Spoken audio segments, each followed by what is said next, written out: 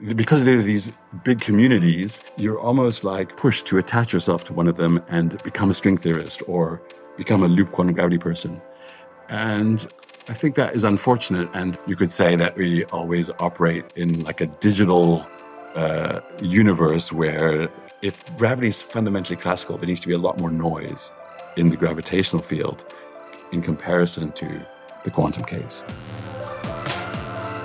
Jonathan Oppenheim, a professor of physics at Oxford, centers his work on a new approach for combining quantum principles with gravity, specifically sidestepping mainstream frameworks like loop quantum gravity and string theory. His research instead focuses on the stochastic coupling between gravity and quantum mechanics. This is one of the most dense of all the TOE podcasts in terms of informational content per minute, rivaling that of some of the Carl Friston episodes. Contrary to the ordinarily trodden path of quantum gravity, which often dominate conversations on unifying quantum mechanics and general relativity, Oppenheim introduces stochastic processes as a new axis for inquiry. What ramifications does this have for prevailing theories? We explore that. Jonathan's expertise extends to quantum information, and he's done plenty of work on the quantum version of thermodynamic laws, like the second law and the third law. Something not explored in this episode, but I can't seem to find it anywhere, is the connection between the classical and the quantum by making an equivalence between imaginary periodic time and finite temperature. This is also known as analytic continuation and is often just proposed as an unphysical mathematical scheme rather than a profound connection between quantum field theory and statistical mechanics. If anyone knows more about the bridge between these two, then please let me know. At the end of this episode, there will be lengthy updates. Always feel free to use the timestamps, which are in every single Theories of Everything episode, to jump to the sections that you're interested in most. Also, if you're interested in submitting a question for Jonathan when he comes on again, or any TOE guest, from this point forward, we're instituting a new system. You comment with the word query, then a colon, and then your question. This way, it's easy for me to parse through, okay, if I'm interviewing Jonathan again, I just look at the old Jonathan episode, Control F for the word query, and then I find all the questions and I can then submit them to Jonathan in the episode itself, crediting your username either in the description or orally. My name is Kurt Jaimungal, and I have a background in mathematical physics, and I use that to analyze the various theories of everything that are out there, like string theory, like Wolfram's, like what's coming up is Peter White's Euclidean twistor unification. But I also explore consciousness and its role in fundamental law. Again, look forward to the lengthy updates at the end of this episode. Enjoy this podcast with Jonathan Oppenheim. Professor Oppenheim, welcome. You were famous a couple months ago. Oppenheimer, the movie came out. You must have gotten a slew of traffic and interest as well. And your Quanta video, which will be on screen right now, Quanta Magazine, also came out around the same time. So a flurry of interest for your approach, I'm sure. Right. Yeah, a little bit. We went to see Barbie instead of Oppenheimer. So you didn't watch Oppenheimer? Not yet. It's on my list. Fantastic. It's a fantastic movie, man. Did you enjoy Barbie? I did, actually. Yeah, it was fun. Well, what do you enjoy most about it? It made me want to get a shirt which says "I'm Knuff" on it. So anywhere else, I'd be a 10. I thought it was hilarious. I wasn't a fan of some of the messaging, but I thought it was hilarious. Yeah. Anyhow, okay. What are you working on these days, and what excites you about it? Well, we've proposed this theory of gravity, which is meant to reconcile general relativity and quantum theory, and so mostly we've just been working on that. I do a little bit of quantum information theory as well on the side, but at the moment, most of my group is working on the kind of what follows from this classical quantum theory. You used an interesting word, which is reconcile quantum mechanics and general relativity, or quantum and gravity. Whereas most people, as you know, most of the physics community would say quantize gravity. Right. As almost a synonym of making gravity and quantum harmonious. So why do you use that word reconcile and not quantize? Well, so, people realized, I guess more than 100 years ago, that general relativity, because it's a classical theory, is incompatible with quantum theory. And people usually will write down the Einstein equations, which have, the stress energy tensor of matter on one side, and then they'll show that it's equal to the Einstein tensor, which is, tells us about geometry on the other side. And they'll say, that in almost every lecture on quantum gravity, they'll say, well, you can't have a operator representing matter in quantum theory equal to some classical number representing geometry in general relativity. So that's usually how it's presented. And the usual statement is that we therefore need to quantize gravity in order to make these two things compatible. To be clear, classical in this case means what? Definite values? I mean, that's a good question. In classical mechanics, objects take a definite value. And for example, if I have a particle, it might have a definite value for its position and a definite value for its momentum. I could also imagine that I have a probability distribution of classical systems. So for example, you might imagine that someone's flipped a coin, and with some probability, they've prepared a particle to have a certain position and momentum. And with some other, if the coin comes up, say heads, they'll prepare the particle with one position and momentum. And if the coin comes up tails, they'll prepare the particle to have a different position and momentum. So classical systems don't need to be in definite states. They can be in a probability distribution of definite states. But we imagine that there's a fact of the matter about them, even though we might not know, what values of position and momentum the system has. It does have those values in some way. Whereas a quantum system, the main thing about a quantum system is it doesn't even, a particle never actually has a definite position and momentum. So that's the one way to see the difference. Is that a controversial statement? Because there are different quantum theories or interpretations of quantum mechanics where they do. It's just that the wave function represents our knowledge, or they're hidden variable theories. Right. I mean, one of the most famous and I think most important results in physics is Bell's theorem, which essentially says that at least if you have a local theory, then the particles don't have a position and a momentum. So I think most physicists and most of the lay public is used to Heisenberg's uncertainty principle, which says that we can never know a particle's position and momentum at the same time. And what Bell's theorem says is it goes one step further. It says that the particle doesn't even have a position and a momentum until we measure it. Now, that assumes that there's a slight caveat to that. You can imagine a theory which is very non-local, which somehow keeps track of the particle's position and momentum. But I think most physicists don't believe that such a theory makes a lot of sense. And so I think most physicists have accepted the fact that the particle doesn't actually have a definite position and momentum. You once said that quantum mechanics or quantum field theory comes with plenty of ontological baggage. Yeah, what do you mean by that? Well, I guess I've described myself as a quantum mechanic with a lot of ontological baggage, and the term actually comes, I think, probably coined by Lucien Hardy, who essentially says that he proved some results which essentially say that if we want to have a hidden variable theory, then the amount of information that we need to somehow have the amount of information that we need to keep track of becomes incredibly large, becomes infinite. So any sort of a hidden variable theory, which describes quantum mechanics, needs to keep track of a huge amount of information, and he calls that ontological baggage. And it's one of the reasons that people tend not to like hidden variable theories. They're rather unwieldy. They have to be non-local. They need to keep track of an infinite amount of information. And so it's much easier just to believe in quantum theory. I recall Nima said that, I'm unsure if it's Nima, but someone said that even in general relativity, you don't have knowing anything with arbitrary accuracy, because if you were to know something with like infinite accuracy, you'd have to store that somewhere so that information would carry with it energy, and that would create a black hole. I mean, in some sense, because if you believe in the continuum, then in some ways, any particle has an infinite amount of information that's required to really store the information about a particle. But when we perform measurements, we tend to think of our measurements as being relatively weak and not containing, they don't reveal to us all that information. So we're always somehow operating in a kind of an approximate landscape where we don't keep track, or we don't even learn.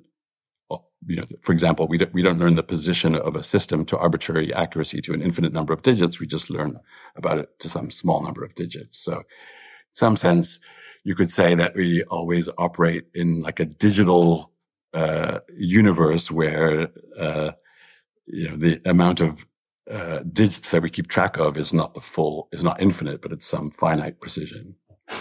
Now, a popular topic these days is the simulation hypothesis. And so when you say digital physics, you just mean that there's something discrete about it rather than simulated. Right. I mean, physicists often consider like a discrete space versus a continuous space, which has just a finite amount of information. And there's a question about whether that is good enough and is equivalent. Do we ever need to consider systems which are infinite dimensional and have an infinite amount of information? Mm-hmm. That's actually a popular topic right now in, for example, string theorists now are spending a lot of time looking at von Neumann algebras and, can we actually in a field theory really define in a nice way the entropy of a system, because that actually, in a continuum is really difficult to define. So in physics, we tend to mostly think that we can describe things with just finite precision and not worry about the fact that, really these are continuous systems which really require an infinite amount of information to describe properly. Yeah. Nicholas Gisin also had this argument about there not being a continuum because he said, look, let's imagine the electron's classical or just some particle. If it's characterized by a real number, then most of the time, most real numbers are not computable. And they have an infinite amount of, okay. But then that would mean that the particle would carry with it that information. And what does that mean, that the particle would carry with it that information? It just is. The particle just moving along. It doesn't have a coordinate. We don't think that it carries with it. It chooses a basis to describe itself with coordinates. Right. So what's exactly meant when someone says that in a continuum, a particle would have infinite information carried with it? Well, I suppose it's just a question of if there's a particle out there, you could just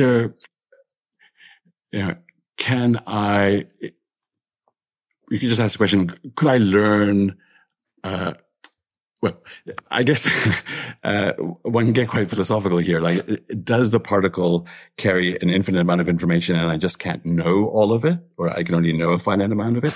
Or does it actually just have a finite amount of information and that's all I need to describe it? And I'm not sure that as physicists we would necessarily make a big distinction between the two cases. If we can't measure, and if we can't measure and learn, its position to arbitrary accuracy, then does it have a position to arbitrary accuracy? I don't know, but yeah, you mentioned the word philosophical there. What role does, and Lucian Hardy, I believe, is a physicist, but also considers himself to be a philosopher.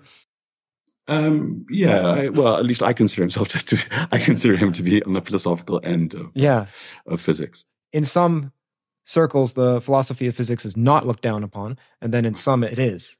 And I'd say in most it is. Now, in your view, where do you stand? What are the pros and cons of philosophy as applied to physics? Well, I think if you study quantum theory, then there is an element of, philosophy about it. I would say that, Bell's theorem, which is a theorem in physics, has huge philosophical implications. So it's somehow hard to get away from, I think if we're doing quantum theory or gravity for that matter, I think we're definitely on the boundary of physics and philosophy. Mm-hmm. I'm not even sure that I would know how to tell you where physics ends and philosophy starts.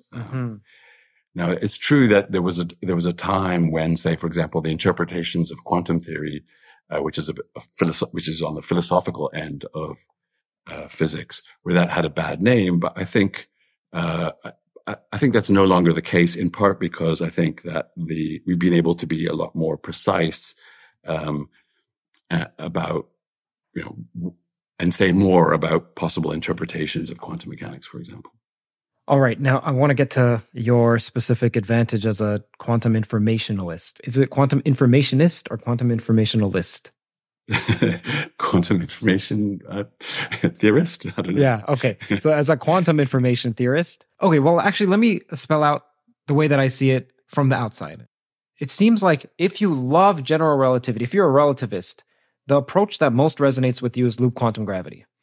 And then if you're a quantum field theorist, the approach that most resonates with you is string theory. It's like seen as an extension of quantum field theory. And those are the large two broad ones. But then there's quantum information. So if you go into quantum gravity, sorry for saying the word quantum gravity, but you understand the reconciliation of quantum mechanics and gravity. Right. From a quantum information perspective, you generate different ideas, much like you do if you're a relativist versus quantum field theorist. So there's Chiara Marletto, who also came to constructor theory from being in quantum computing / quantum information. Right. And you have a different approach. So can you talk about the advantages that someone who's trained in quantum information has when attempting to make coherent quantum mechanics and gravity? Right.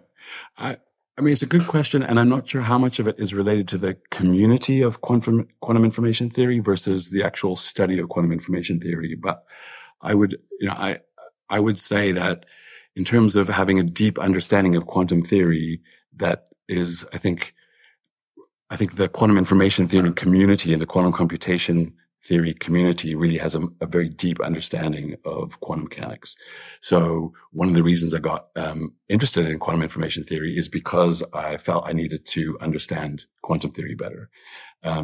If you come, in the high energy physics community or the gravity community, I think there wasn't an appreciation for what parts of quantum theory you could modify and what parts of quantum theory you would have a lot of trouble and get into trouble if you modified.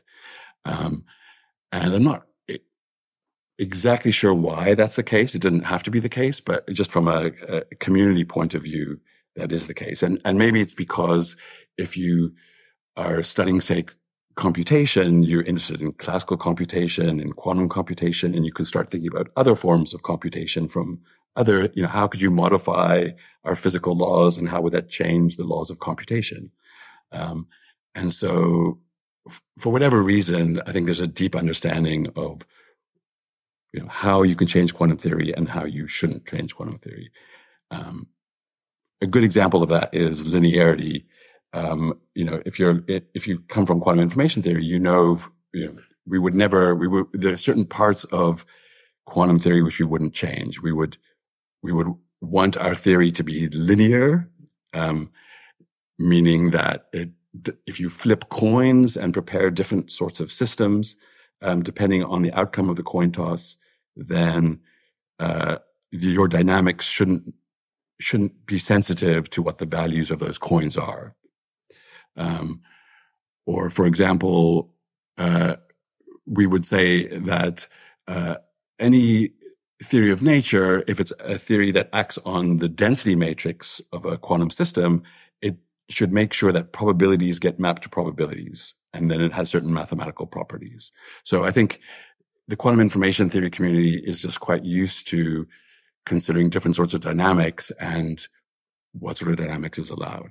And maybe that comes a little bit because we study things like decoherence and we study, quantum systems which interact with other quantum systems like an environment which we ignore and forget about. And so the dynamics is, in some sense, a bit more general than what is considered in straight up quantum theory that you might learn in an undergraduate quantum mechanics course. What's the name of the approach? Does it have a name?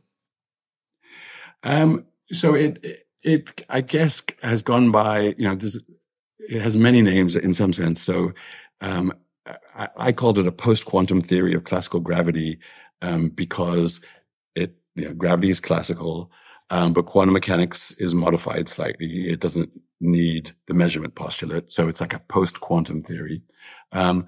It had been, people have, proposed for probably almost as long as there's been an idea that we should quantize gravity. There's also been people who have suggested that maybe gravity could be classical, and so there's something that goes by the name of hybrid gravity or classical quantum gravity that has also existed out there. Yeah. Okay. You don't call it by a moniker. You just write papers about it. But when you're referring to it, you don't call it, this is classical quantum gravity or this is post, because calling it post-quantum is a description. It's not like a title like geometric unity or causal dynamic triangulation. Right. What I'm asking for is there a title? I don't yet have a good name, but maybe Yeah. I thought of calling it. Someone once said that it was a mongrel theory because it's a blend of a quantum theory and a classical theory. So I thought about calling it mongrel relativity, but I don't actually. That's I don't fantastic. have a good name for it. Maybe someone in your Mongrel theory. Mongrel theory is great. mongrel relativity. I don't know. For the sake of this discussion, we're going to call it mongrel relativity. Why not? Why not? I want you to explain what MG is, but do so with the transition of why you don't like the current approaches to making gravity and quantum mechanics cooperate. Right. Hear that sound?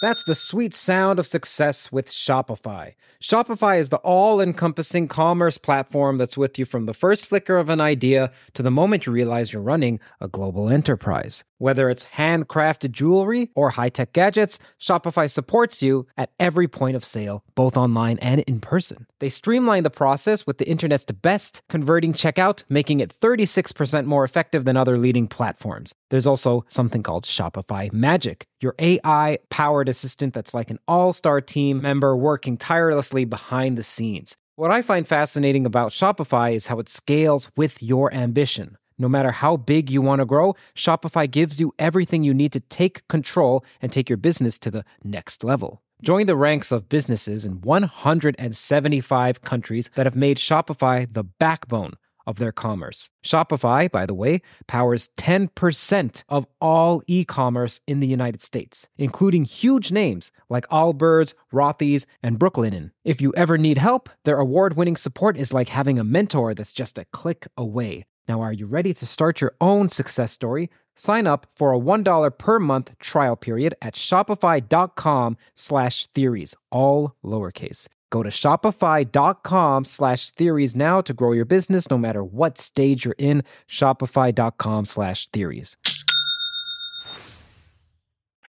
Razor blades are like diving boards. The longer the board, the more the wobble, the more the wobble, the more nicks, cuts, scrapes. A bad shave isn't a blade problem, it's an extension problem. Henson is a family-owned aerospace parts manufacturer that's made parts for the International Space Station and the Mars rover. Now they're bringing that precision engineering to your shaving experience. By using aerospace-grade CNC machines, Henson makes razors that extend less than the thickness of a human hair. The razor also has built-in channels that evacuates hair and cream, which make clogging virtually impossible. Henson Shaving wants to produce the best razors, not the best razor business. So that means no plastics, no subscriptions, no proprietary blades, and no planned obsolescence. It's also extremely affordable. The Henson razor works with the standard dual-edge blades that give you that old-school shave with the benefits of this new-school tech. It's time to say no to subscriptions and yes to a razor that'll last you a lifetime. Visit hensonshaving.com/everything.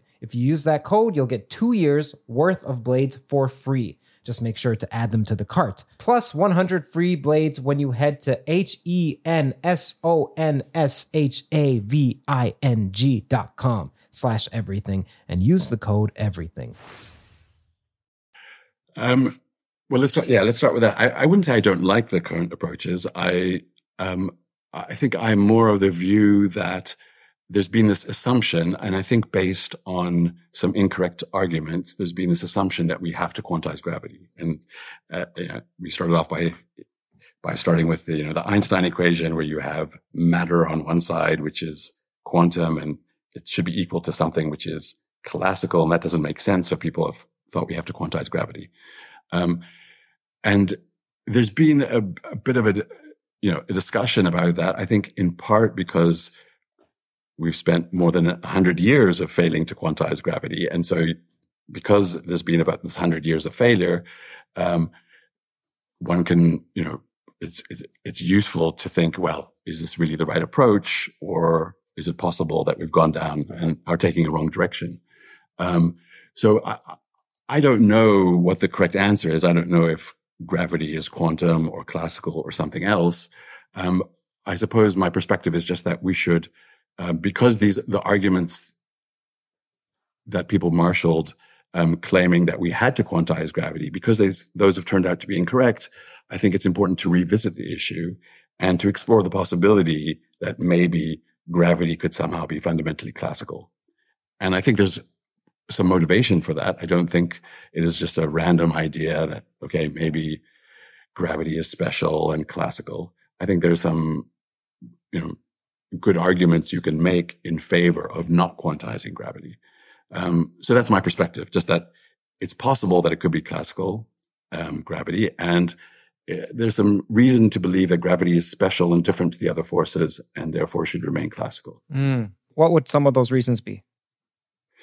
So I think that, gravity is different from other forces in that it is, what Einstein's general relativity tells us is that matter causes space-time to bend, and it's that curvature of space-time that is the manifestation of gravity. So, we're just following a straight line. We're just, free falling in a geodesic, and that's because space-time is curved. That gives us the appearance of a force, which we call gravity. But it's the only force which can be described universally as a geometry. So, in that way, gravity is special. It universally describes this background causal structure, which the rest of, which all the other fields, live in this arena of this curved background geometry. And so there's, there are reasons to imagine that background structure has to be fundamentally classical. And I think one of the main reasons I would give for that is that the causal structure seems to be, which gravity gives us. So it gives us this causal structure. I don't think that we really know how to do quantum theory without that causal structure. At least I don't know any way of doing it. And we can try and quantize it, but then in some sense, I feel like we lose our legs. We lose all this background structure, which we needed in order to perform quantum theory. And is this related to, you make a non-canonical choice at some point? Right. And so you lose something that's special about general relativity. That's right. So, you can imagine, let's just even start with how physicists, like what is physics? So, usually what we do is we specify some system at some initial time, and then we ask, how does it evolve, and predict what's going to happen to it at some future time. And in a quantum theory of gravity, just merely those statements are difficult to really make precise. So, for example, if we want to specify the initial state of the system, well, in a curved space-time, that's not so easy because you have to find some hypersurface across all of space, and you label that and say this represents an initial time slice. That choice is not, there's a number of ways that you can slice up space-time into some family of hypersurfaces, these spatial Cauchy surfaces that are kind of evolving in time like this. And you can do that in quantum field theory because you have a definite causal structure. So if I want to say that this curved slice here represents the state of the system at time t equals 0, then that's a well-defined statement. But I don't know how to make that statement if the geometry itself is the thing I'm quantizing, because then I don't have that, causal structure. Now I can imagine just choosing one, and I just choose some particular slice, and I then just quantize it as I would any other field theory. But as far as we can, as best we understand, the quantum theory of gravity that we would come up with will be dependent on this choice of how we chose to slice up our space-time. What if the loop quantum theorist would say, hey, the constraints on such a system in our theory are such that it's independent of this, even though we chose a Cauchy surface. The observables are independent of such foliations. So does that not get over the objection?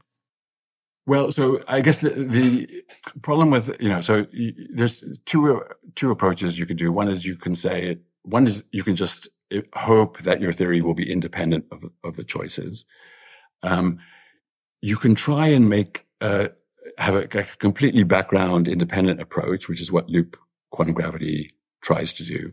And in particular, what the spin foam, they use something called spin foam networks, which is the object of interest, and take a background independent approach. And the problem then they face is that they have no idea how to recover the classical geometry at the end. So, there's no way for them to know, or they haven't at least been able to show that in some low energy limit, they will recover gravity, classical gravity. Right. Or, on the other hand, in string theory, they kind of take the other approach where they have a background dependent theory and, hope that, they'll be able to either show that it's independent of that choice or come up with a background independent approach. And some would say that, a lot of string theory now is something called ADS-CFT or holography. And, there's some claim that is to some extent or to a larger extent background independent. So this post-quantum theory of yours, can you please describe it? So the main idea is that you somehow take seriously the idea that maybe we need this classical background structure of space-time, and then it has to be classical. And so you just start with you can start simply by saying, can we consistently couple classical systems and quantum systems? Is there any way to do that? And at the moment we have only two frameworks for physics. We have quantum theory and classical mechanics. We don't really have at the moment any kind of credible other frameworks which are beyond quantum theory, for example.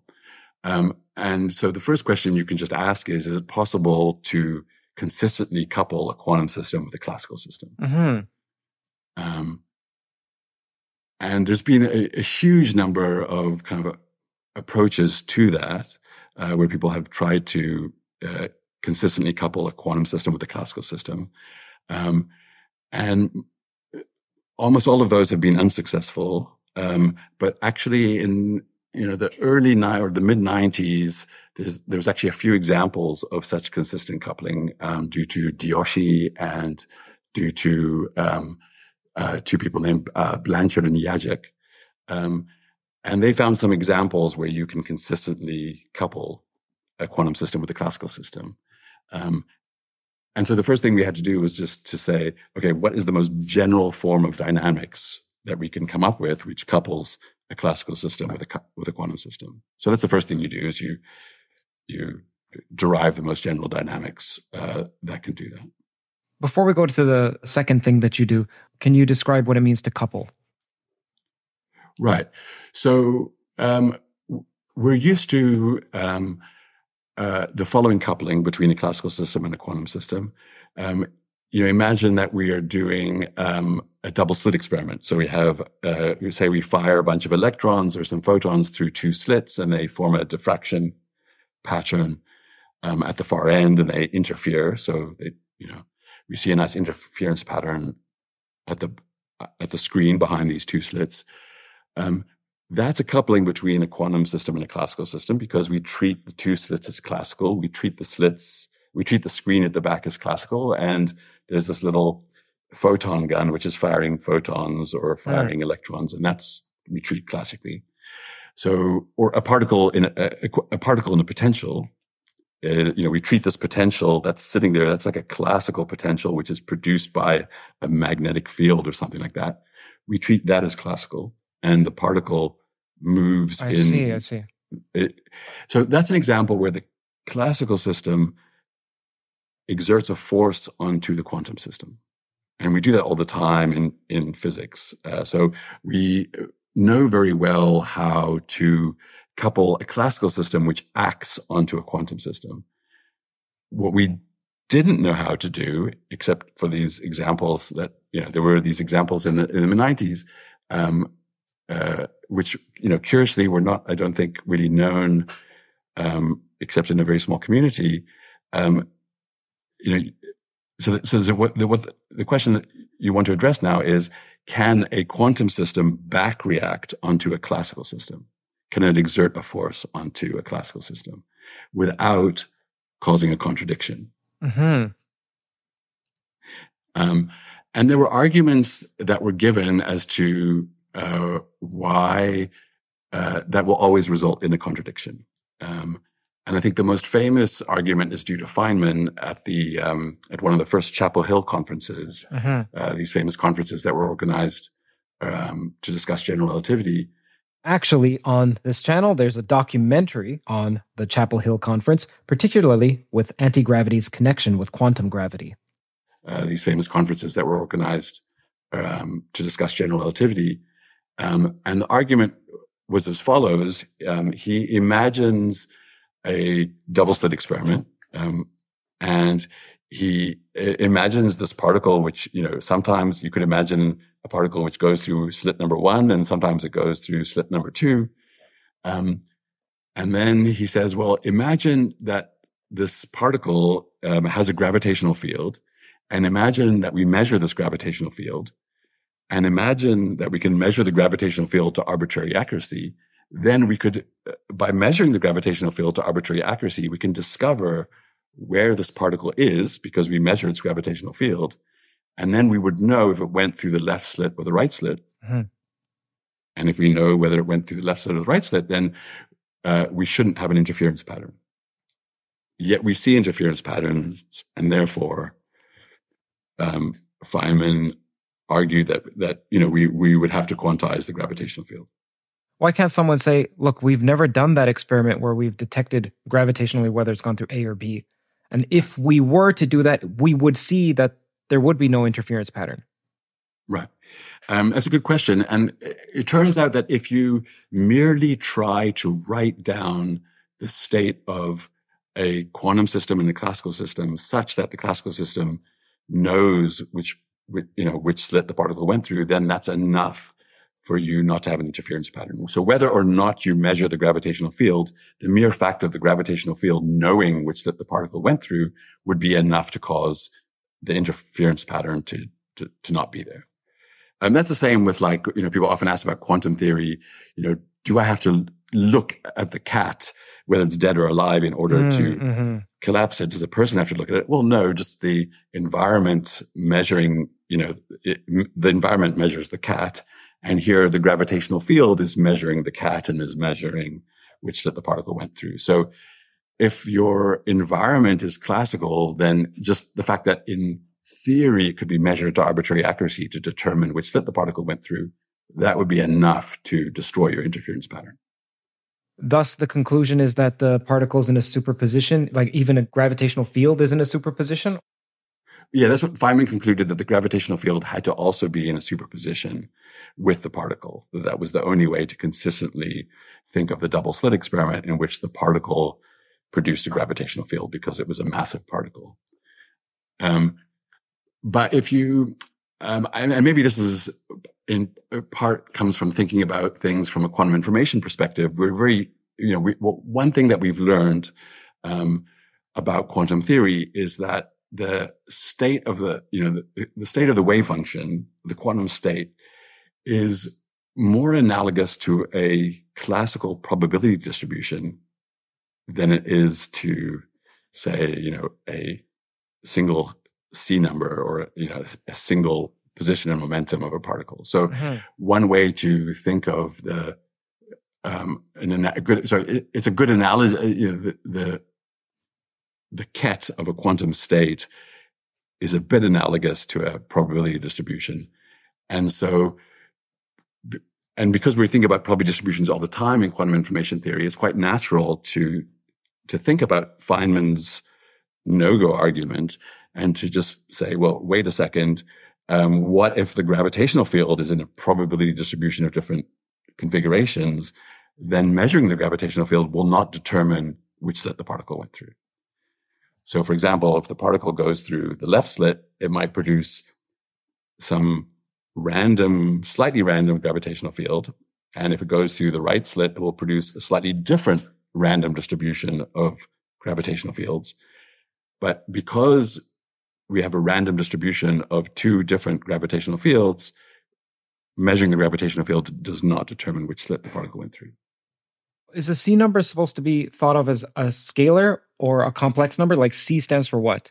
Oh, sorry. Yeah. So, I guess in this case, when I talk about a C number, I just mean that I guess this is in, say, the context of, looking at Einstein's equation where you have an operator on one side and then it's just a number, the Einstein tensor on the other. Mm-hmm. So it's a single number versus an operator or, say, a vector, which is, in quantum theory, observables are operators which act on quantum states, which are vectors, whereas in classical mechanics, we just have, the result of a measurement, a particle is just described by a number. This is the particle's position and momentum. I've heard the term C number. I've heard it, but I've never read it. So I don't know what is the definition of C number. Right. So what's the difference between classical randomness and quantum randomness? You mentioned it before, but can you briefly outline it once more? Because you're about to make the connection you're about to explain how randomness solves a harmony issue. Right. So a quantum system, so a classical system can have a probability. So we can imagine, for example, a particle has a position and a momentum, and we can also imagine that we have a probability distribution of different positions and momentums. So, there's some probability that the particle has position x equals 0 and momentum, 10 units. Yep. And we can imagine such a distribution, and the probabilities, both of its, of particular values that the position can take and the values that the momentum can take, those are all positive and they all sum to 1 if we were to sum them up. On the other hand, a quantum state, we cannot ascribe probabilities to a particular outcome of a position and a momentum measurement. That just doesn't exist. Because we're either going to perform the position measurement or we're going to perform the momentum measurement, but we don't perform both. And so the quantum state does not need to be described by a probability distribution over position and momentum whose values are all positive. It's describable by something else, which is, it can be described, for example, by something called a Wigner distribution, which looks a lot like a probability distribution, except its values are not always positive. Mm. And that's okay because I will never measure and get a negative probability because... Hear that sound? That's the sweet sound of success with Shopify. Shopify is the all-encompassing commerce platform that's with you from the first flicker of an idea to the moment you realize you're running a global enterprise. Whether it's handcrafted jewelry or high-tech gadgets, Shopify supports you at every point of sale, both online and in person. They streamline the process with the internet's best converting checkout, making it 36% more effective than other leading platforms. There's also something called Shopify Magic, your AI-powered assistant that's like an all-star team member working tirelessly behind the scenes. What I find fascinating about Shopify is how it scales with your ambition. No matter how big you want to grow, Shopify gives you everything you need to take control and take your business to the next level. Join the ranks of businesses in 175 countries that have made Shopify the backbone of their commerce. Shopify, by the way, powers 10% of all e-commerce in the United States, including huge names like Allbirds, Rothy's, and Brooklinen. If you ever need help, their award-winning support is like having a mentor that's just a click away. Now, are you ready to start your own success story? Sign up for a $1 per month trial period at shopify.com/theories, all lowercase. Go to shopify.com/theories now to grow your business no matter what stage you're in. Shopify.com/theories. I can't measure both the position and the momentum of the particle. So it's okay if a quantum state, if its distribution has negative values. That's not okay for a classical distribution. It has to always have positive values because, the probability that a particle has a particular position momentum needs to be positive. So now what's meant by that the coupling between gravity or some gravitational system, some classical system, and some quantum system has to be stochastic? Also, can you outline what the difference between randomness and stochasticity is? Okay. I don't know that so I use those words interchangeably. Maybe there's a more technical terminology and maybe they do mean different things, but I tend to use them interchangeably. Um, uh, Although I guess when I think of a stochastic process, I think of a dynamical process. So, the particle is going through the left slit, and in a deterministic theory, it would bend space-time in a particular way. Mm-hmm. And in a stochastic theory, it would, it almost like flips a coin, and depending on the value of the coin, it bends space-time in a slightly different way. So you can imagine that there's these coins being tossed all the time, which determine, so the particle goes through the left slit, and it produces some, different gravitational fields with different probabilities. And if it goes through the other slit, the right slit, it will produce it'll bend space-time in some other way, but the way in which it bends space-time is determined not just by which slit it went through, but also by it flipping a coin. Now, I want to be careful when I say flipping a coin, because that one is almost imagining that there is some physical process by which it determines which of these gravitational fields to produce. But actually, I don't believe that there is actually any physical process which is determining which gravitational field is being produced. Let's make it simple and imagine that someone's walking through two doors. Does that mean that they're constantly carrying with them a coin, and even before they encounter those two doors, they're flipping it and they're making some other decision, and then when they get to the door, then they flip it and then it's a left-right decision? Is this coin just being flipped for them? How does this work? There's no physical process? Yeah, I mean, maybe even another way of saying it is, imagine that someone's going through the right door, someone goes through the right door or the left door. If I'm far away, I can sit there with a pendulum and I could try and figure out which door they went through by trying to measure their gravitational field. But now imagine that at every point in space, the gravitational field is just fluctuating randomly. So it's as if, it could have one value, but someone just goes and randomly makes that value be slightly higher or slightly lower. And so at every point in space, you kind of can imagine that there's this noise, this randomness, which somehow is affecting the gravitational field and making it very difficult to measure and determine exactly what the gravitational field, whether it's being produced by the person who's going through the right door or the left door. Okay, then the way that I'm imagining it is that you have a pendulum, and I don't know how the pendulum apparatus is supposed to be when you actually measure, but I'm just going to say that it's completely still. And then you see, does it move slightly to the left or move slightly to the right because it's attracted to the person who goes to the left or to the right? Right. Okay. You're saying that actually, if you were to look at that pendulum, it would be constantly jittery because just even without anyone going through the doors. Right. Oh, okay. So what I was about to say is, could this not be solved with more precision? But then you would have to do a series of measurements. Yeah. So, I mean, the most famous gravity measurement is probably the Cavendish experiment, where they sit there with this, beam with two weights on the end, and it's held up by a string, and it kind of rotates like this, and you use that to measure, say, the gravitational field of the Earth or of two balls of a kilogram mass, for example. And if you ever have seen that experiment, or you've tried to do it in, say, an undergraduate physics lab, you'll see that the torsion pendulum kind of moves about quite a lot and is jiggling much in the way that we just described. And the reason it's jiggling is mostly because air molecules are hitting it, and the system is very noisy, and there's heat, and we don't have very good control of gusts of air, which push and pull the pendulum. But imagine that we got rid of all those gusts of air and had everything in a perfect vacuum and didn't have any stray electromagnetic fields or gravitational fields around, but we cleaned up everything. Would there still be some fundamental noise? And this theory predicts that there will be. And it's this noise which somehow allows interference patterns, because the gravitational field, because it's random and noisy, it doesn't allow us to really determine which slit the particle went through.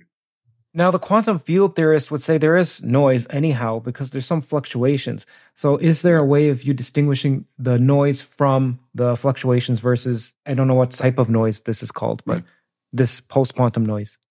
Yeah, that's a very good question. And there is disagreement. So, I've had disagreement with some of my colleagues about this.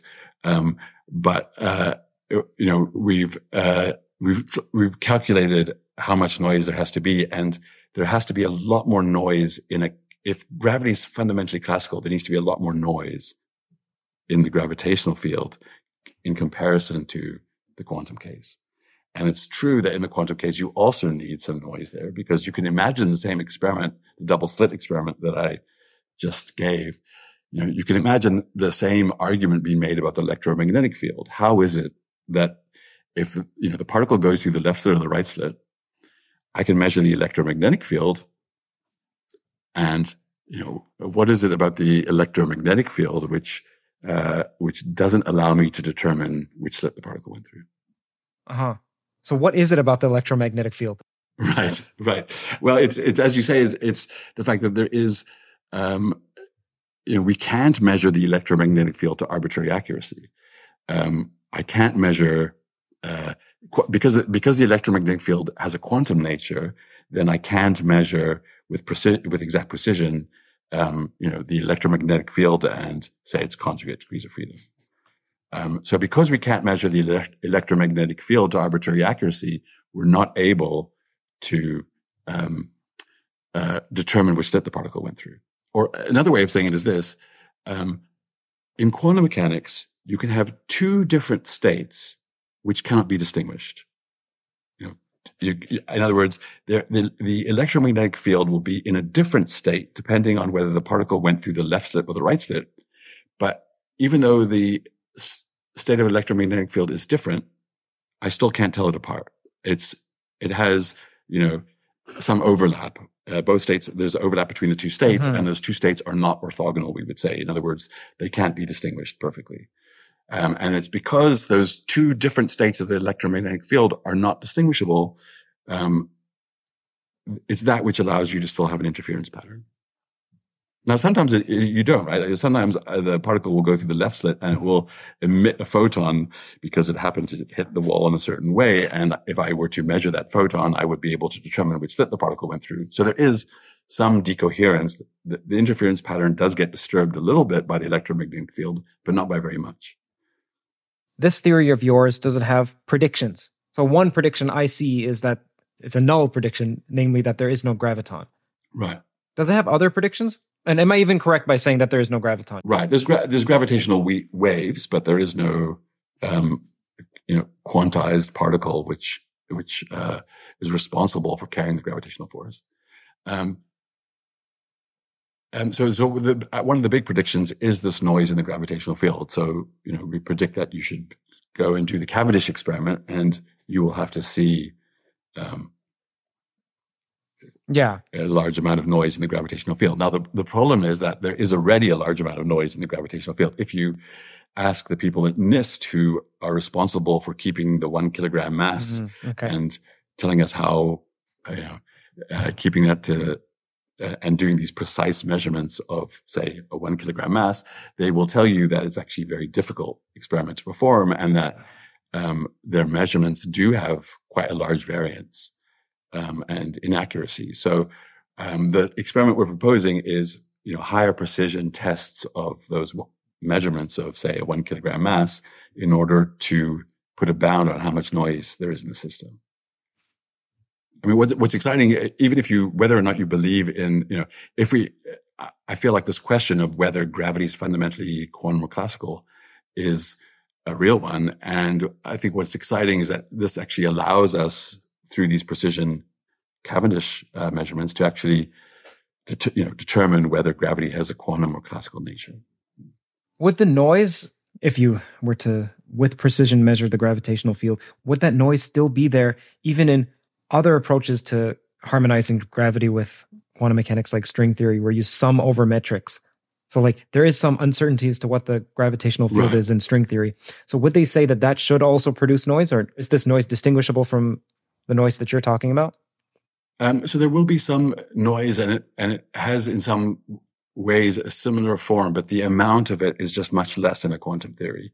And the reason is that you know, in a classical theory, you can perform in some sense two different experiments. You can do a precision test of gravity and see if there's noise in the gravitational field. And the other thing you can do is you can do an interference experiment. So I can take a gold atom, for example, a very heavy atom, and see if I get an interference pattern. And if you get an interference pattern, you can keep pushing how coherent you can make a gold atom. So I might imagine a gold atom that can be can follow two different paths and be in a superposition of these two different paths. And if I can keep the gold atom in superposition for a very long time, then it would mean that I need a large amount of noise in the gravitational field in order to keep that coherence. So there's a trade-off in some sense between how long I can keep a gold atom in superposition and how much noise there needs to be in the gravitational field in order for the gold atom to keep being in a coherent superposition. And there's a trade-off between those two things. And so I can perform both those experiments. And if I can, and the longer I'm able to extend the coherence time of a gold atom, the more noise I know there must be in the gravitational field if the gravitational field is classical.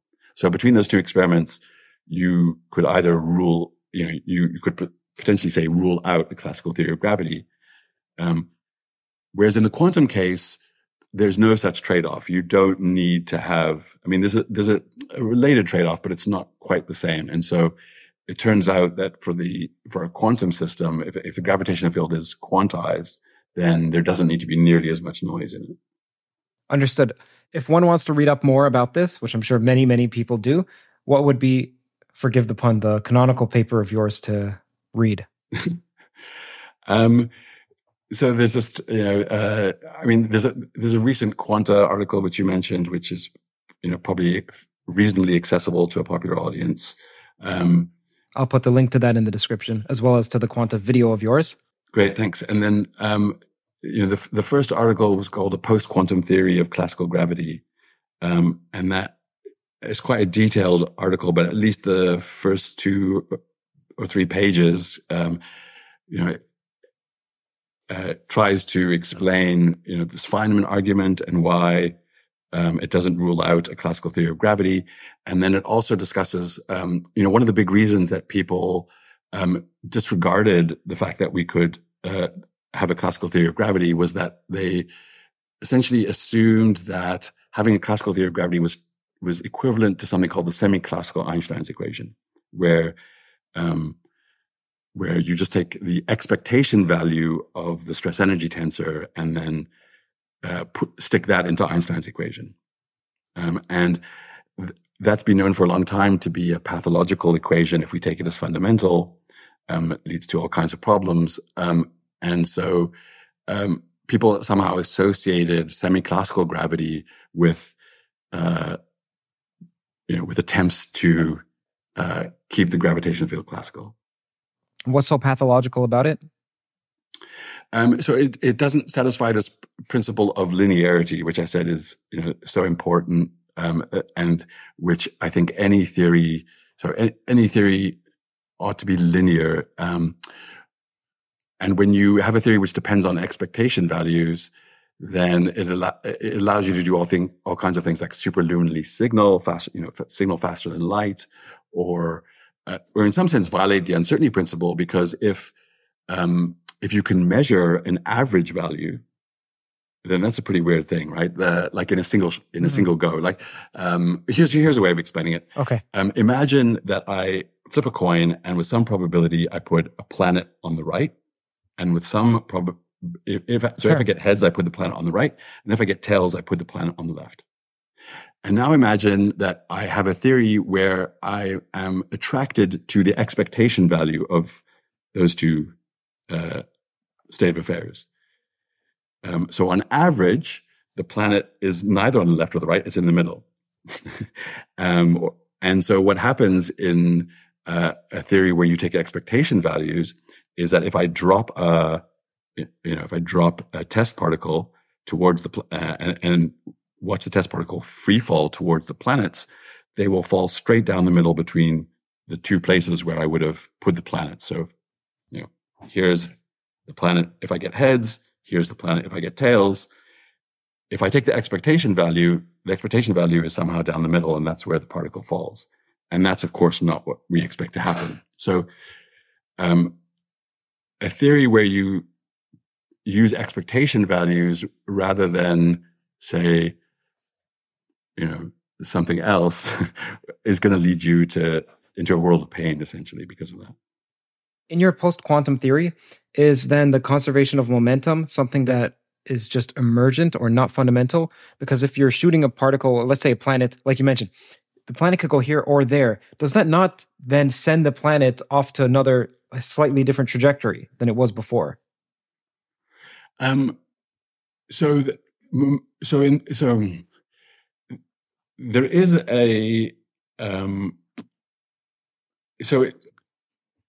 the theory conserves momentum, but it doesn't conserve all. There are things which are not conserved in it, which would be conserved in a deterministic theory.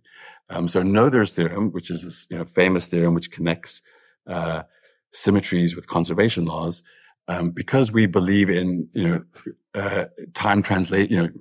Our theories of physics are invariant under a time translation, and they're also invariant if we move 3 meters to the right or 3 meters to the left. The laws of physics don't change, and that tells us that momentum and energy are conserved. Noether's theorem assumes that the laws of physics are deterministic and are given by a unitary transformation. If they're not, as in these theories, then you don't have the same connection between symmetries and conservation laws. And it turns out in this theory that because you have lost this connection between symmetry and conservation laws, then energy does not need to be conserved. And so you can get something which may look like some kind of anomalous heating coming from these sorts of theories. Now, in general relativity, energy is very difficult to define in the first place. So, understanding what exactly that means to such a theory, where you don't really have a locally defined energy, that's another matter. But it's quite complicated in terms of how conservation laws are respected in such a theory. Speaking of laws, you have a paper, I believe it's called The Second Laws of Quantum Thermodynamics. Right. So firstly, what is quantum thermodynamics? And then why are there multiple second laws? Right. So we're always, at least when I was an undergrad, we were taught that thermodynamics is a theory that you get in the thermodynamic limit. In other words, I have a gas and it has many particles, and I take the limit that the gas is, the volume goes to infinity, and that's what thermodynamics is. It's that theory of large systems. But you can ask, what happens to, if I just have, say, a single gas molecule or a single quantum system, does it still obey things which look like the second law? And can I still define some laws of thermodynamics for those systems? And it turns out you can. So, for a single particle, the entropy also has to increase. But it turns out there's a whole bunch of other quantities which has to increase as well. So I can think of, in some sense, the second law of thermodynamics as placing a restriction on what will happen to my system as time goes on.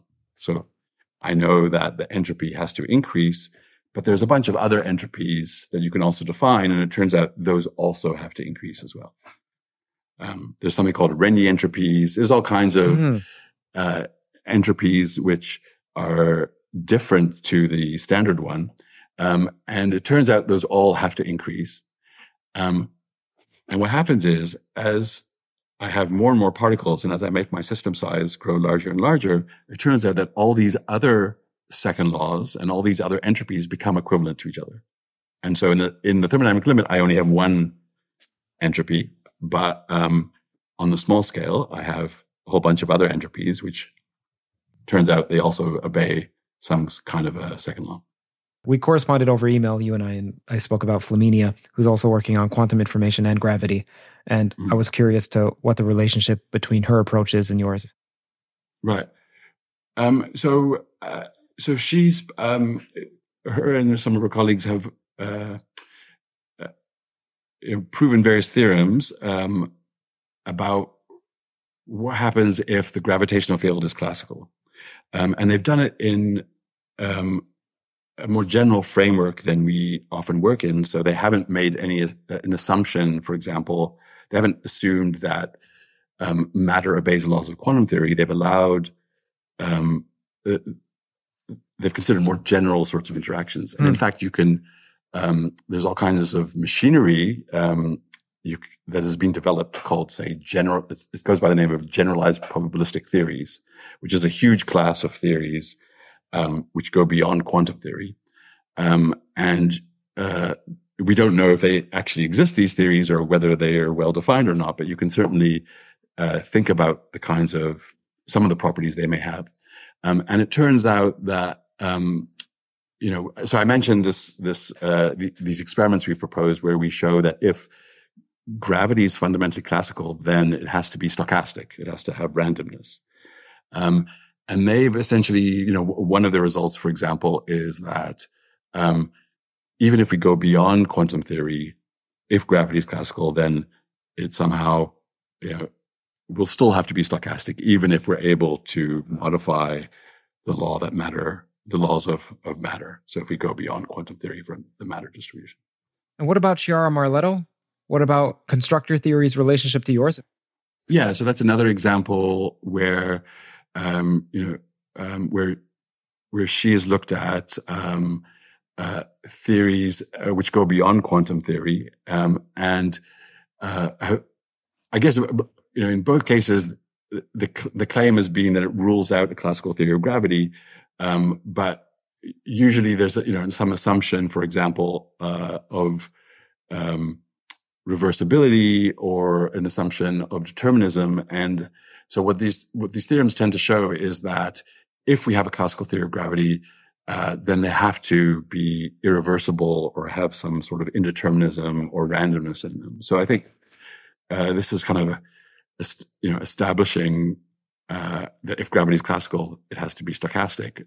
I think from their point of view that is so unpalatable that for them and for maybe many other people, it is enough to rule out the classical theory of gravity. So if you believe that the laws of physics should be deterministic and you don't believe in fundamental randomness, then you probably are unlikely to believe that gravity could be classical.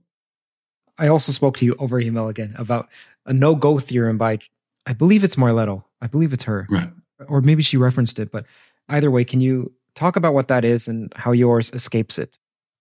Right. So, there's a no-go theorem due to Marletto and Vedral, which essentially, in some sense, it's related to this Feynman thought experiment we mentioned, where we have a particle that is in some superposition and it produces a gravitational field. And if I can measure the gravitational field, then that would seem to determine which slit the particle goes through and therefore rules out having an interference pattern. You can imagine that you have some other theory which is not quantum theory, and what they've shown is that that argument still holds. But again, there's that loophole that I mentioned, where if the gravitational field has some randomness in it, then those sorts of arguments don't rule out classical gravity in that case. So I think the big question is, do we believe, well, first of all, for me, this has now become an experimental question. We should go out and measure whether the gravitational field has randomness in it. If it doesn't, then we've essentially ruled out a classical theory of gravity. Is it conceivable that we can perform this measurement within the next 20 years or so? Right. I mean, in some sense, we already have placed bounds on such a theory. So, we can, it's just a question of how much. And I feel like we need to better understand the theory before I would be able to tell you, exactly what those numbers are. Because what we've essentially been able to it seems that in order to correctly predict how much noise you need in the gravitational field, you need to go, it's a fully relativistic calculation. So you need to go beyond the weak field limit. And so we're still performing those calculations. Mm-hmm. Now, Bohmian mechanics was something else that I mentioned to you, and I'm curious to see the relationship between yours and, what's the relationship between your theory and Bohmian mechanics? Right.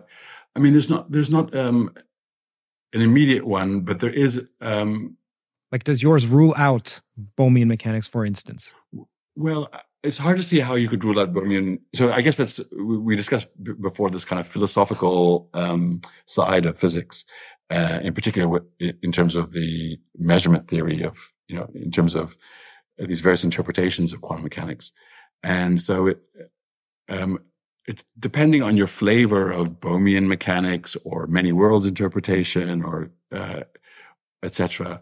Many of them are equivalent from a physics point of view, although they're flavors of those interpretations or those theories where there is a physical difference between, say, Bohmian mechanics and some other interpretation of quantum theory.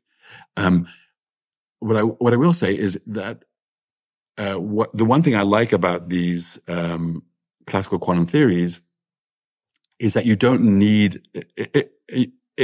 you don't need the measurement postulate of quantum theory. So I think one of the reasons we have all this discussion of interpretations of quantum theory is because it's very unsatisfying how quantum theory deals with measurement.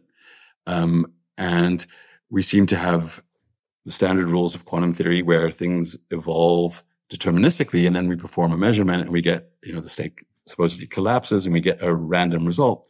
And that's not very well understood. On the other hand, in this theory of gravity, in some sense, the gravitational field is doing the work for you and is causing states to localize and for the wave function to collapse. So, because the gravitational field is in some sense always measuring where the particle is, one doesn't need to invoke the measurement postulate of quantum mechanics. So in some sense, it's its own interpretation of quantum theory. I see. So for the people who are researching this field of quantum gravity or making quantum mechanics coherent with general relativity, what advice do you have for them? For people who are going into this field, for young people as well, just entering math and physics, for people who are going into specifically what you study, and for people who are researching? Right. I mean, so I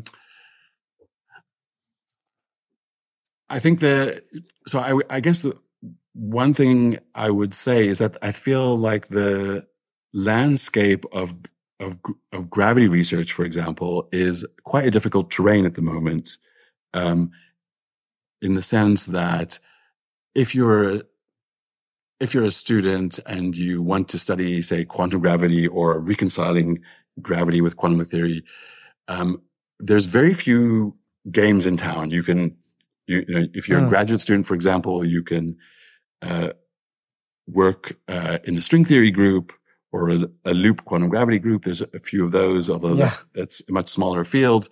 And then there's a few of these kind of individual programs, which maybe involve just, say, a couple, 3 or 4 researchers. And it's a very difficult terrain as a student because, the history of physics is that usually it's young people that make, new paradigm shifts or great physics discoveries. And I feel like it's difficult these days to work on your own stuff.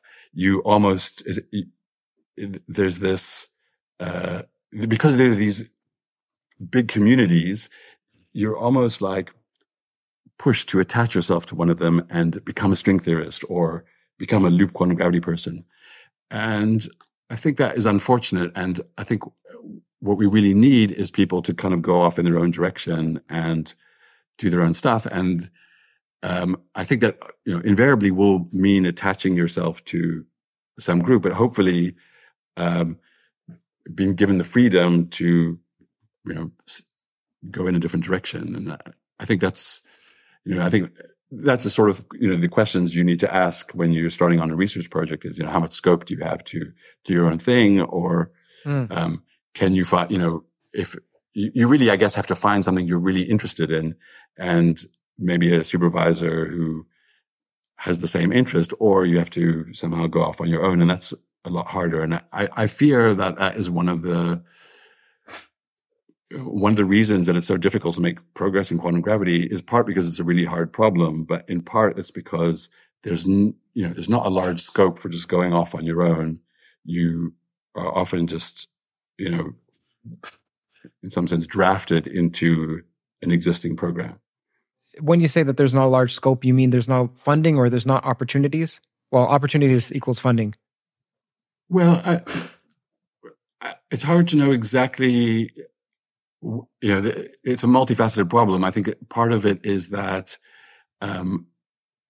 for whatever reason, people like to work on the same thing as everyone else. And I mean, we are social creatures and we want to be part of a community. And so if there's a big community doing something, then it's very natural to want to be part of that community and do that research.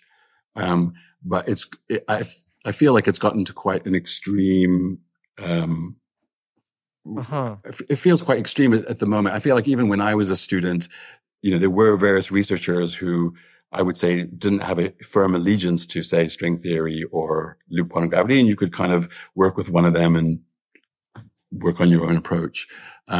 Whereas I think now, for whatever reason, the landscape has just become a lot more divided into different communities who do different things, and it's much harder to go off on your own. And maybe that's just because students worry that if they go off on their own, they won't get a job. I think that's probably a big part of it.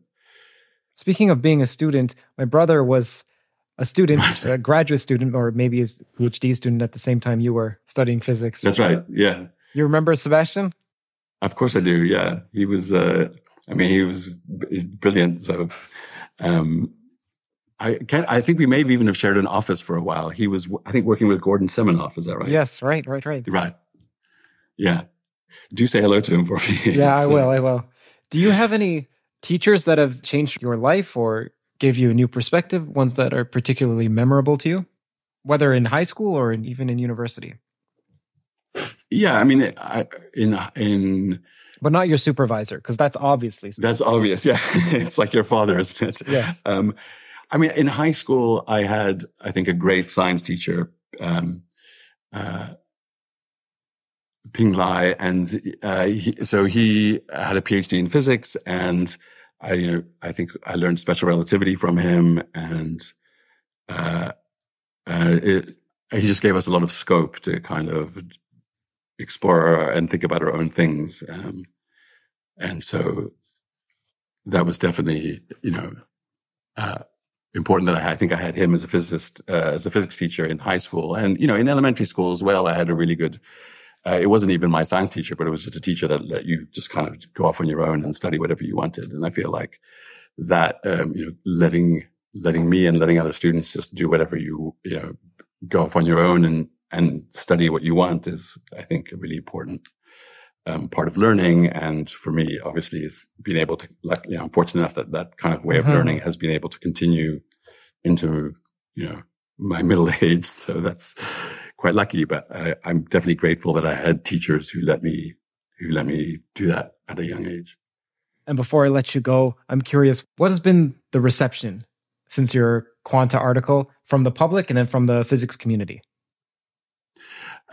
Actually, I have to say that the people have been quite open to it. I feel like there's definitely been, especially from the relativist community. Well, I would say even from string theorists, I feel like there's been an openness. Often it's of the form of, well, I don't believe that gravity is classical, but I'm glad that you're, exploring the consequences of that. I'm glad someone is doing that. So that's I feel like that's at one end, and so there haven't been many people who most people have been, I think, quite engaged with it. For me, what is the most exciting engagement I've had is there's this community of people who are interested in actually performing the experiment.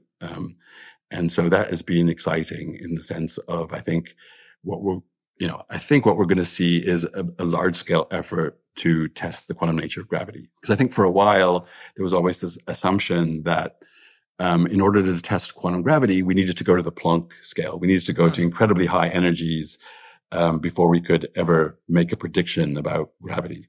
And what we're learning now is that actually there's all kinds of things that you can test for in terms of a quantum theory of gravity, which do not require Planck energies. So for example, can graviton, testing whether gravitons can create entanglement, that's something that that doesn't require Planck energies and which we hope is maybe feasible within the next decade or so. So I think that's been the most exciting, this kind of experimental effort.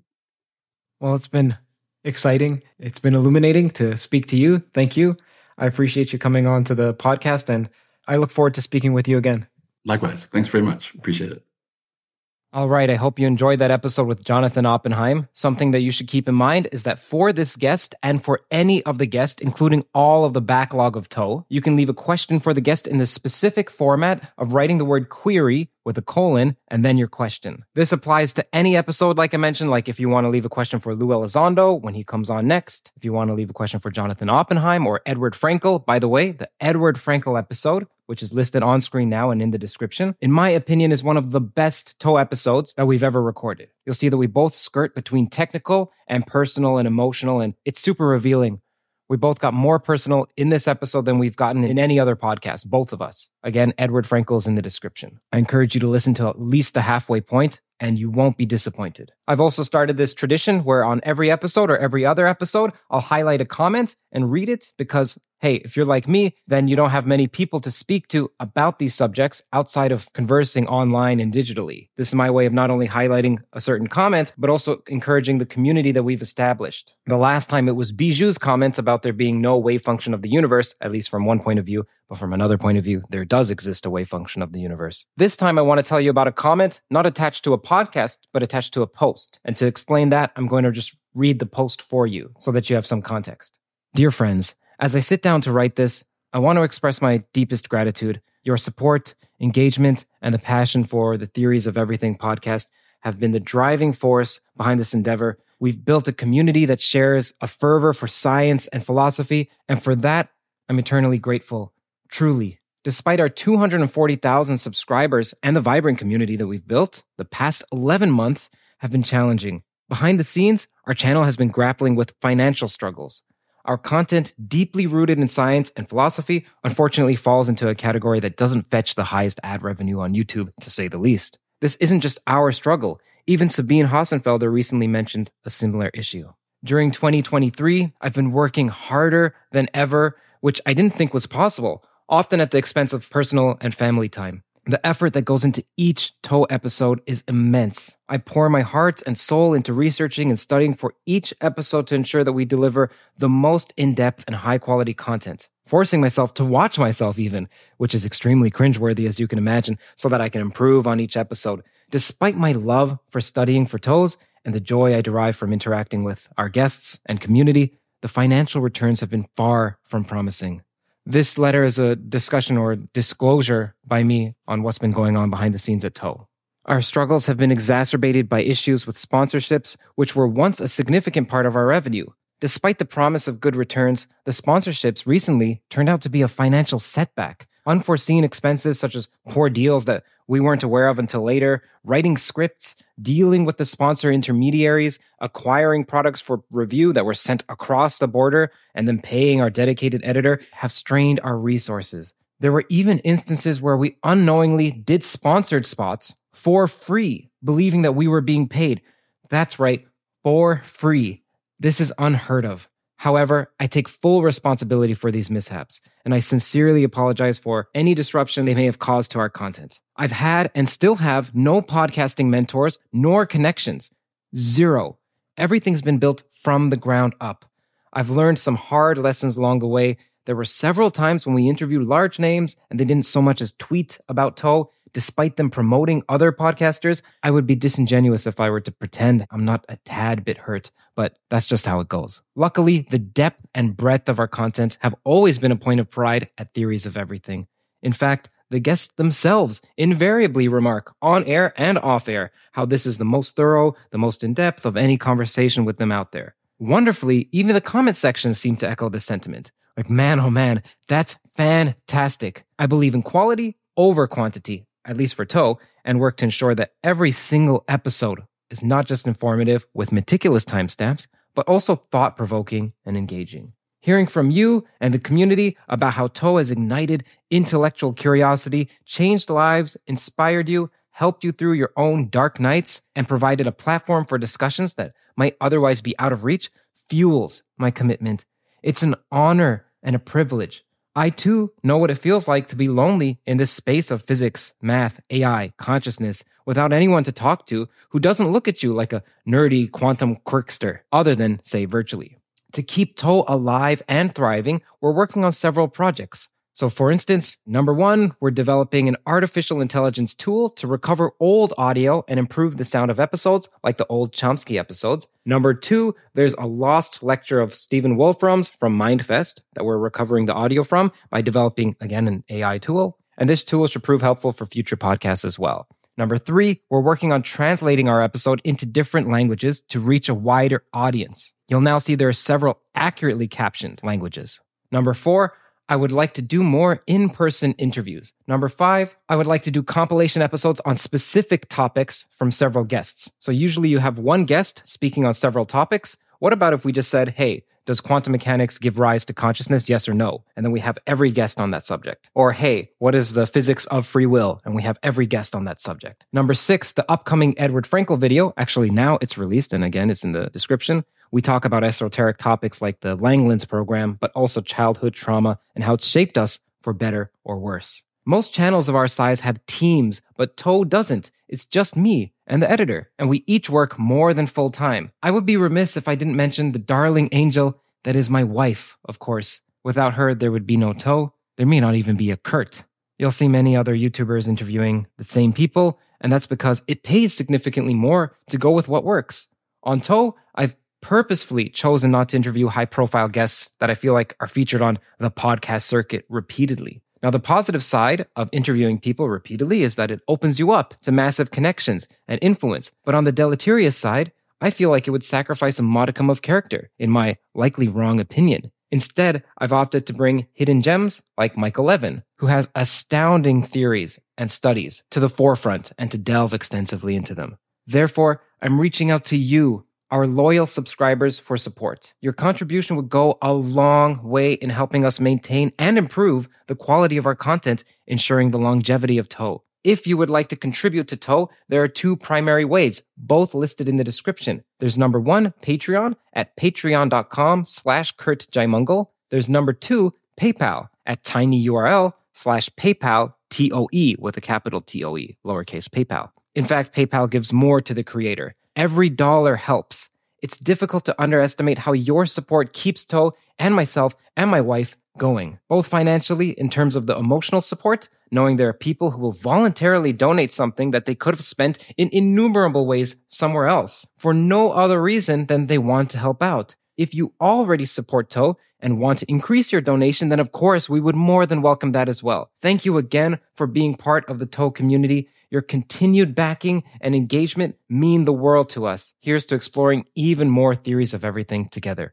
Warm regards, Kurt Jaimungal. P.S. If you're ever curious about what future projects there are of Toe, you can always message me with specific questions. Me and or my wife read every single comment and try to respond when we can. There's also a day in the life of a hectic time at Toe, and luckily it's no longer anywhere near as shambolic. Despite the turmoil of the past 11 months, they've simultaneously been the most rapturous of my life. It's a blessing. Thank you dearly. Man, thank you. Thank you so much. After the posting of that letter, there's been a flurry of support, not only from you, from the audience, but also from other podcasters. Coincidentally enough, Theo Vaughn, a channel with over 2 million subscribers, just talked about this same issue happening to him on his channel with being cheated over sponsored deals and also waiting approximately a year before saying anything publicly, because we're not allowed to. Here's a 65-second snippet from September 2023 on Theo Vaughn's channel. Link in the description. So yeah, you can keep that money, but you can't get me to shut up, man. You know how many other podcasters wanted to say this shit right now but can't say it?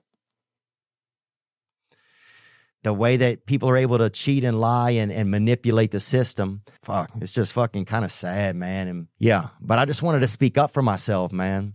I've waited a year to speak up for myself. They put us through so much bullshit. And I don't know if there's other people over there that did it too, and maybe we'll get more information. I don't know. Yeah, I wouldn't do that to somebody. And they did it, man. They did it to, I mean, some of these people's podcasts, this is all they had, man. And these motherfuckers did that, bruh. So I'm sorry about that. And I'm sorry for them. And yeah, I'm just happy to have a voice for myself. And that's one thing that we built here that he had nothing to do with. He had nothing to do with. In fact, he stole on our backs once, and I'm not letting these people do it to me 2 times. So for anybody that had to take that sucker deal over there, I'm speaking on for all of us, man, because I know that some of you guys have said to me that you wanted to say some of these same things. And Notes, and the person he's speaking about has nothing to do with Toe. I just want to make that clear, though we've gone through what's similar. One comment of the over 500, like, man, this post alone has more comments on it than when I ask for questions for Yosha Bach or for Noam Chomsky. Like, holy moly, thank you so much. One comment that stood out was this one by My Baloney Has a First Name. Kurt. I recall another YouTube channel about a year ago who was trying to recover from being demonetized, censored, and blocked. One day he posted and asked all the listeners to do 3 things that day: hit like, leave a comment, and go back and watch one of the past videos. I think he said just watching the past videos serves the same purpose. As I recall, he got a huge boost because everyone jumped on the opportunity to give moral support through YouTube, but he also gave the PayPal and the Patreon link like you've done. So today on Toe, I hit like. I left a comment, and I'm going to go back and watch past videos, like and comment. So it turns out that watching past videos does wonders for Toe, for the algorithm on YouTube especially. So look through and see if there's one that you normally wouldn't click on. That's important because it shows YouTube, hey, the audience that ordinarily likes topic X also likes topic Y. It's not just narrowly topic X. So click on a Toe episode that you think, man, there's no way I don't even understand the title of that, let alone think I like it. Click on it, watch it, and I think you'll be surprised.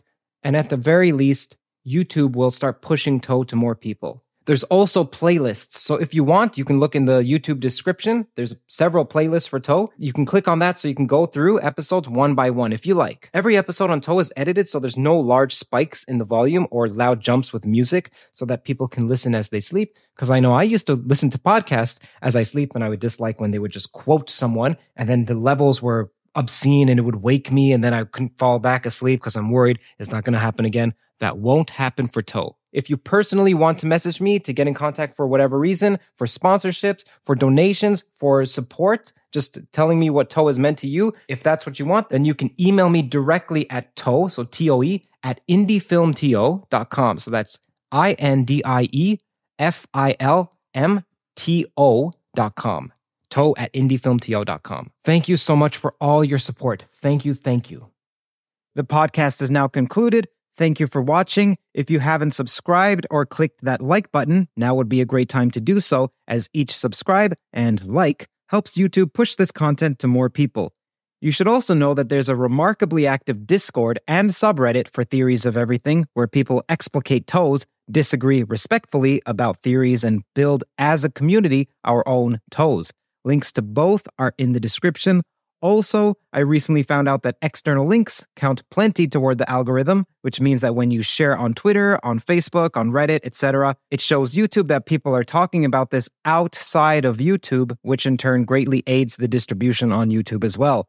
Last but not least, you should know that this podcast is on iTunes, it's on Spotify, it's on every one of the audio platforms. Just type in Theories of Everything and you'll find it. Often I gain from rewatching lectures and podcasts, and I read that in the comments, hey, Toe listeners also gain from replaying. So how about instead re-listening on those platforms? iTunes, Spotify, Google Podcasts, whichever podcast catcher you use. If you'd like to support more conversations like this, then do consider visiting patreon.com/KurtJaimungal and donating with whatever you like. Again, it's support from the sponsors and you that allow me to work on Toe full-time. You get early access to ad-free audio episodes there as well. For instance, this episode was released a few days earlier. Every dollar helps far more than you think. Either way, your viewership is generosity enough.